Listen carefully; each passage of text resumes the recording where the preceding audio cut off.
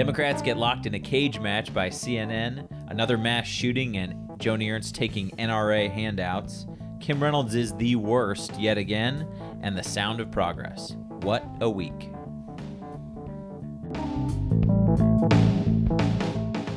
I'm Matt Sinovic, the Executive Director of Progress Iowa. I'm Lauren McElmeal, the Digital Director for Progress Iowa. Welcome to What a Week, where we break down the week's top stories. We have a lot to talk about this week, so let's get started with the Democratic debates. Matt, did you watch the debates last night? I did. I watched both nights, start to finish. I think if you did too, I assume you did. That's why I asked the question. Yeah, right. I know. We're one of the some of the very few people who probably watched the entire thing. It was very long. Someone told me, or someone told me that it was longer last night on Wednesday night than the runtime of Saving Private Ryan, which is hard to believe, but not really. I could see that with commercial breaks and everything. It started at 7, went till about 9:30 Central Time. Yeah, epically long. Very long. One of the things that stood out to me was the opening for the CNN debates set it up in kind of a ESPN WrestleMania cage match kind of feel. And I feel like that really plays into this idea that people, unlike ourselves, who are not political, in the political sphere every day, who think of politics as a game that they can tune in and out of as necessary. Did you feel similarly about that? Yeah, I mean, it definitely set it up to be more of a game, like you were tuning into the Super Bowl or something like that, where the introductions and the music and the staging of it seemed to be as, if not more important than the content. And I think in my opinion, if they had shifted from that introduction to a really kind of freewheeling, substantive discussion of issues and letting people have a lot of back and forth, and it would have helped push that thought out of my head. But that's really not what happened. I think also the format of how the questions were asked and the amount of time you were given for rebuttal or response really led to more squabbling. I'm sorry, Lauren, your time's up. Is that what you mean? That your time's up? No, I was talking more about... I know.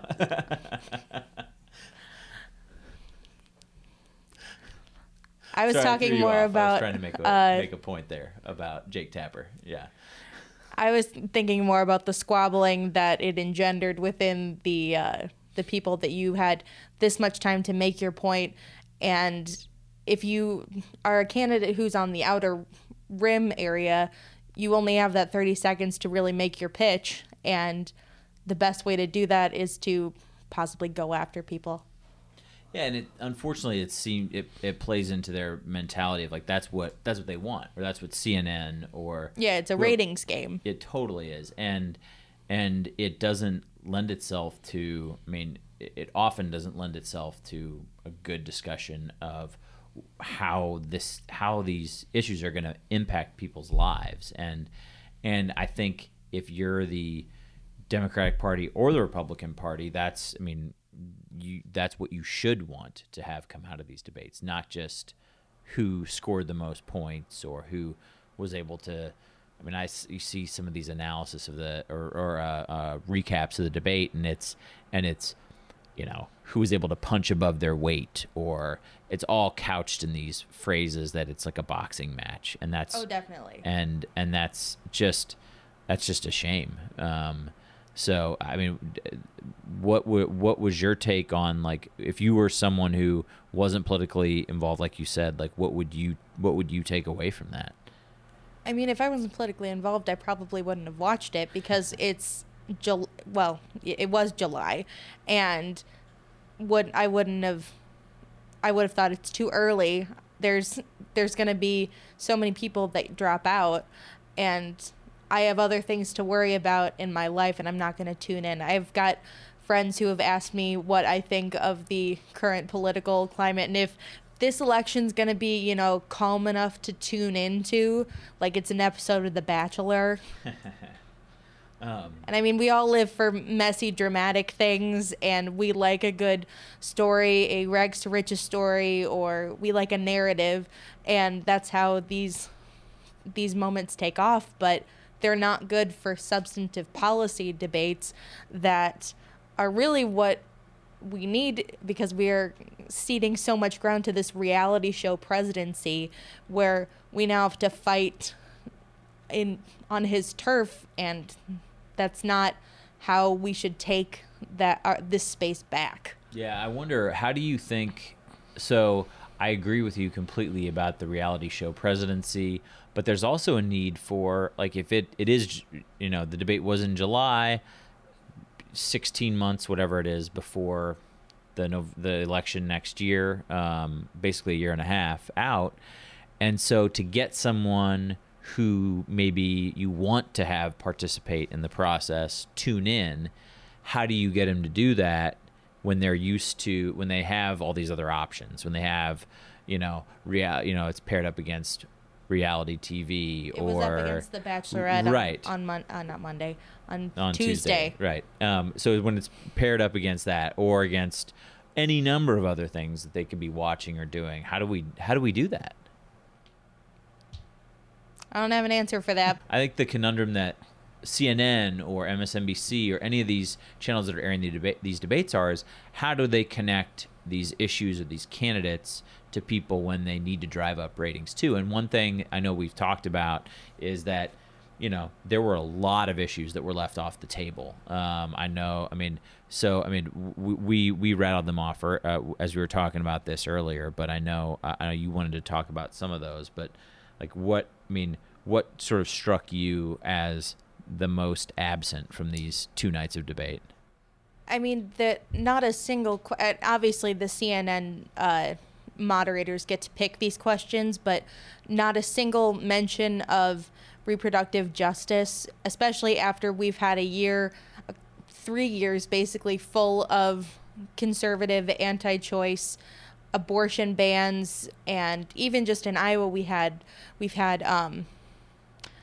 sex ed funding pulled, the Title IX funding is under attack, and all of these features of Donald Trump's administration that are meant to appease his base, but are actually healthcare decisions that are not something that the government should be impinging upon. And so to not have a single question through 6 hours of debate about an issue that affects nearly to over 50% of the American population is outrageous.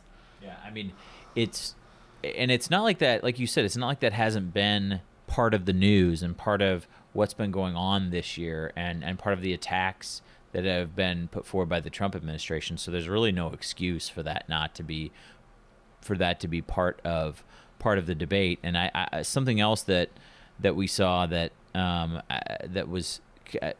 related to that issue, because it comes up so much in the courts, is that there has not really been much discussion. I don't believe in the first round of debates, so definitely not in in this week's 2 debates, about judicial appointments, and anybody who I think Mayor Pete talked about it a little bit, in the sense that he talked about he wanted to reform the courts, but that Kirsten Gillibrand put out a plan that all of her judges would have to agree that Roe v. Wade is settled law. Was that during the debate though?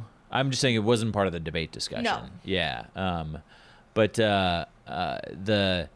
if you don't have a plan for how you're going to navigate your policy proposals through the courts and the Senate. Yeah, and the Senate, you don't have a plan. I mean, not to pick on anyone in particular, but like Governor Inslee's the climate change, candidate, and if he puts forward a plan and actually gets it passed, let's say he's elected and he gets a plan passed on climate change that has to regulate the fossil fuel industry, they're certainly going to challenge it in the courts, and there's a 5-4 conservative majority. So they all need to have plans for how they're going to deal with that, and the debates need to talk about it, and they unfortunately didn't. That's just such a glaring omission, I think. Especially since the Republican Party has made that such a centerpiece of their policies for the going back decades when they joined up with the anti-choice kind of wing of the party.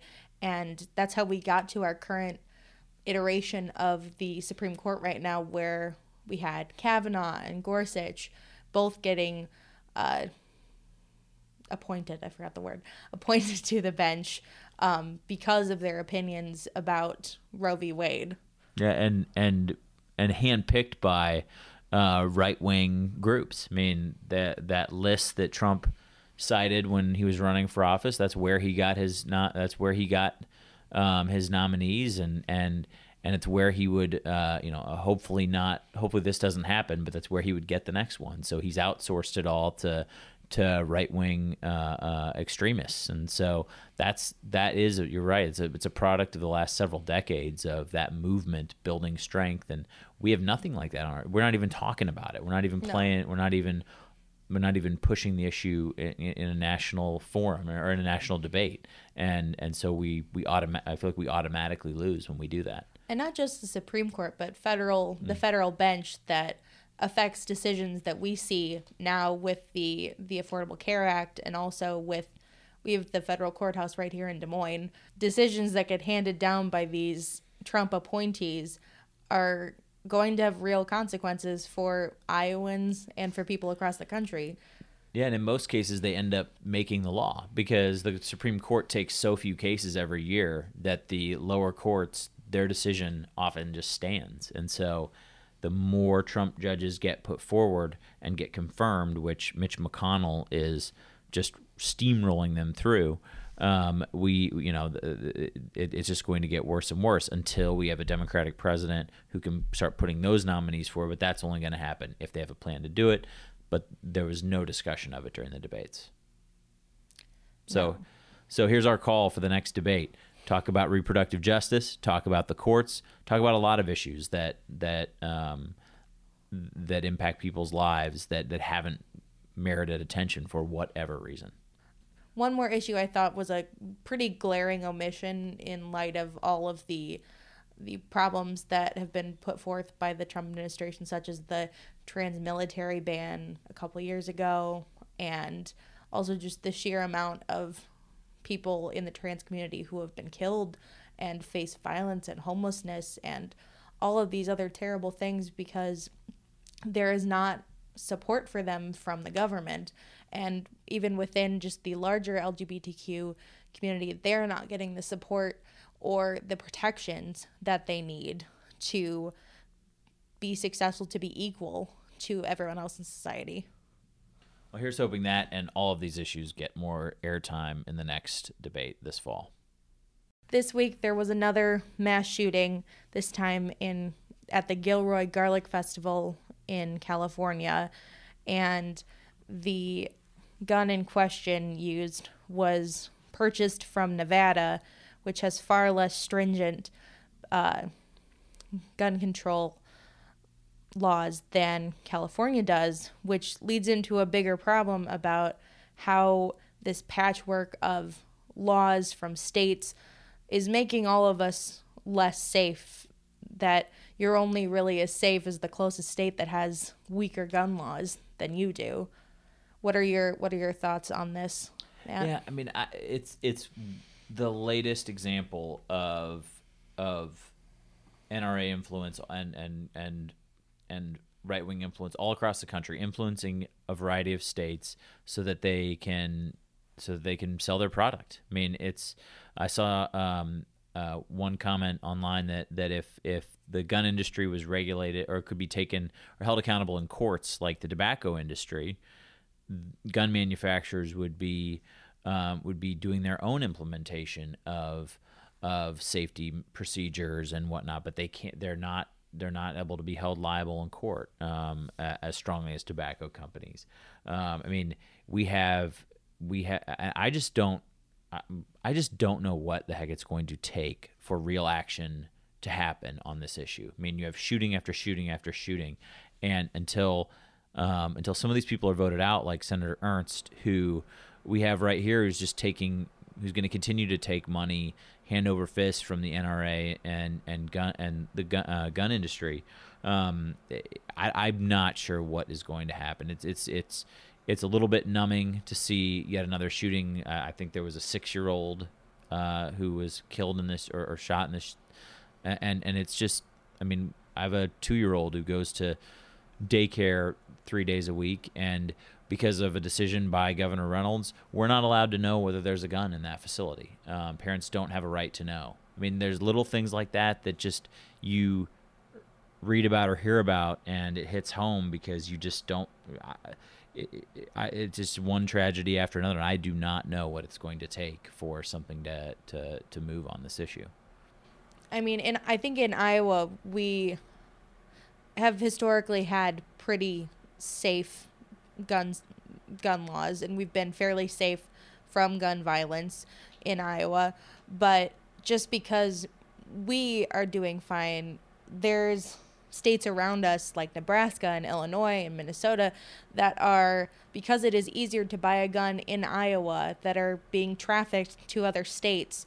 2,700 guns were trafficked to other states between 2010 and 2016 that were first purchased in Iowa.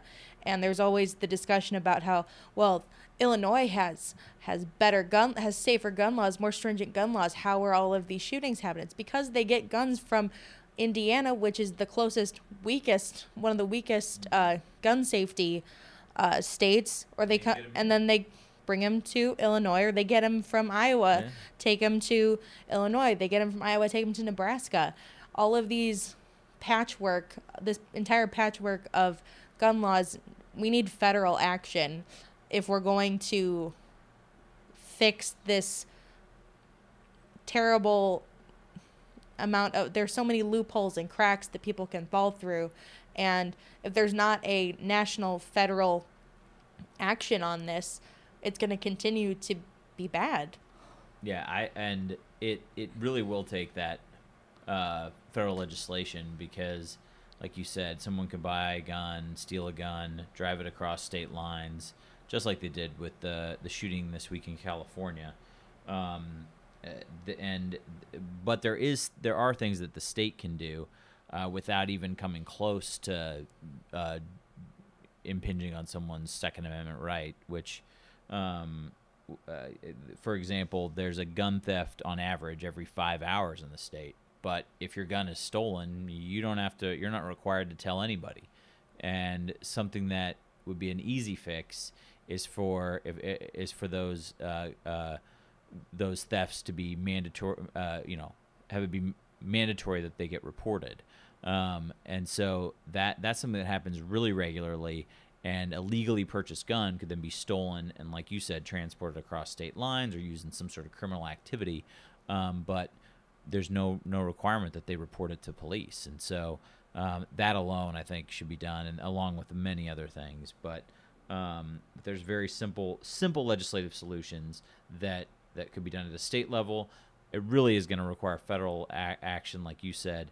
But I hope that people take notice that Joni Ernst is just still taking gobs of cash from the NRA and other gun industry folks to fund her campaign. Joni Ernst is also working currently on the Violence Against Women Act, and has so far not been willing to include any sort of gun restrictions in those, despite the fact that from 2007 to 2016, at least 43% of Iowa's domestic violence gun homicides of women were with long guns. And I think, as someone who says that she's committed to keeping communities safe and all that, domestic violence definitely needs to be a part of the conversation, and then guns need to be a part of that conversation as well. Yeah, and then those are the guns that are able. You can buy them at gun shows, or from you can buy them personally. You don't have to go through a store or whatever. And so private sale is what I mean.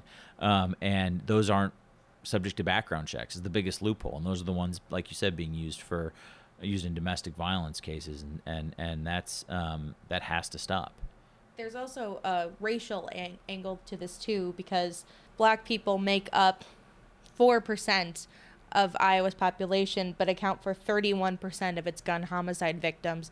And community shootings are definitely one of the less talked about aspects of gun violence and gun control. And I don't necessarily have any really good solutions off the top of my head, but there are a lot of people who have done a lot of great work in getting these guns off the streets and working to de-escalate situations peacefully. Yeah, and I think the point is that because there's just not even a discussion happening at the federal level or at the state level on this that none of those solutions are coming forward, and a big part of that reason is because we have politicians who are bought and paid for by the NRA. This week, Kim Reynolds is the worst yet again. Up next, we have two stories this week that we want to just update everybody on. We've been talking a lot about Jerry Foxhoven, who ran our state's Medicaid program, or the privatized version of our state's once very good Medicaid program that has been flushed down the toilet by Governor Branstad, now Governor Reynolds. He's also a big Tupac fan. He is a big Tupac fan. Happy Tupac Friday to everyone. You can still go to TupacFriday.com for Progress Iowa's playlist. But he said he is the victim of whistleblower retaliation now, and that's the latest in this story, and he's going to be suing the governor. Lauren, do you think he's got a shot in court? Weirder things have happened. That is true. I think... I will be very interesting to see how this plays out and what sort of receipts he has kept from whatever communication he had from the governor, her staff, and how that all went, how his firing actually went down. I think this is probably the last thing that they wanted to see happen, is for Foxhoven to go after them in a court of law where they can actually produce some of the emails, communications, sworn testimony, whatever the resources, whatever the documentation is of what happened and why he was fired. I left my legal analyst cap at home. Okay, fair enough. The next place where Governor Reynolds is the worst is on the Chris Godfrey case. If you remember, in the last few weeks, a jury found that Governor Branstad did discriminate against Godfrey, issued or found a $1.5 million verdict for him. Shockingly, but not so much, the state is appealing that decision, but they're not just appealing it. They are calling Godfrey's lawsuit, which a jury agreed with and upheld and ruled that he was owed $1.5 million because Branstad discriminated against him. But they're saying that this lawsuit was a charade and a political circus. I don't think you have the right to call anything a political circus if you are best buddies with Donald Trump. Yeah, I just, it's absurd. And so they are appealing this decision, which is going to cost even more for our state in legal fees. We've already spent millions on this case defending Branstad's discriminatory behavior. Reynolds' administration seems gleefully going down that road and spending more of our tax dollars on this, and hopefully Mr. Godfrey gets his due, gets this verdict paid out, and unfortunately we'll probably end up footing the bill for that too. Finally, this week we are going to be talking about Progress Iowa's new musical production. It's called The Sound of Progress. Last year, we had several sold-out shows with our adaptation of Hamilton, which we called the Reynolds Pamphlet, after one of the songs in Hamilton, and of course, our own Governor Kim Reynolds. This year's production, The Sound of Progress, adapts music from Dear Evan Hansen, The Wiz, Les Miserables, Hamilton, The Color Purple. We have a great team that we've brought back, Madison Ray Faring, and several of the performers from last year's Reynolds Pamphlet are back again. The shows are August 8th and August 11th at the Stoner Theater in downtown Des Moines. You can get tickets at the Des Moines Performing Arts website or at progressiowa.org.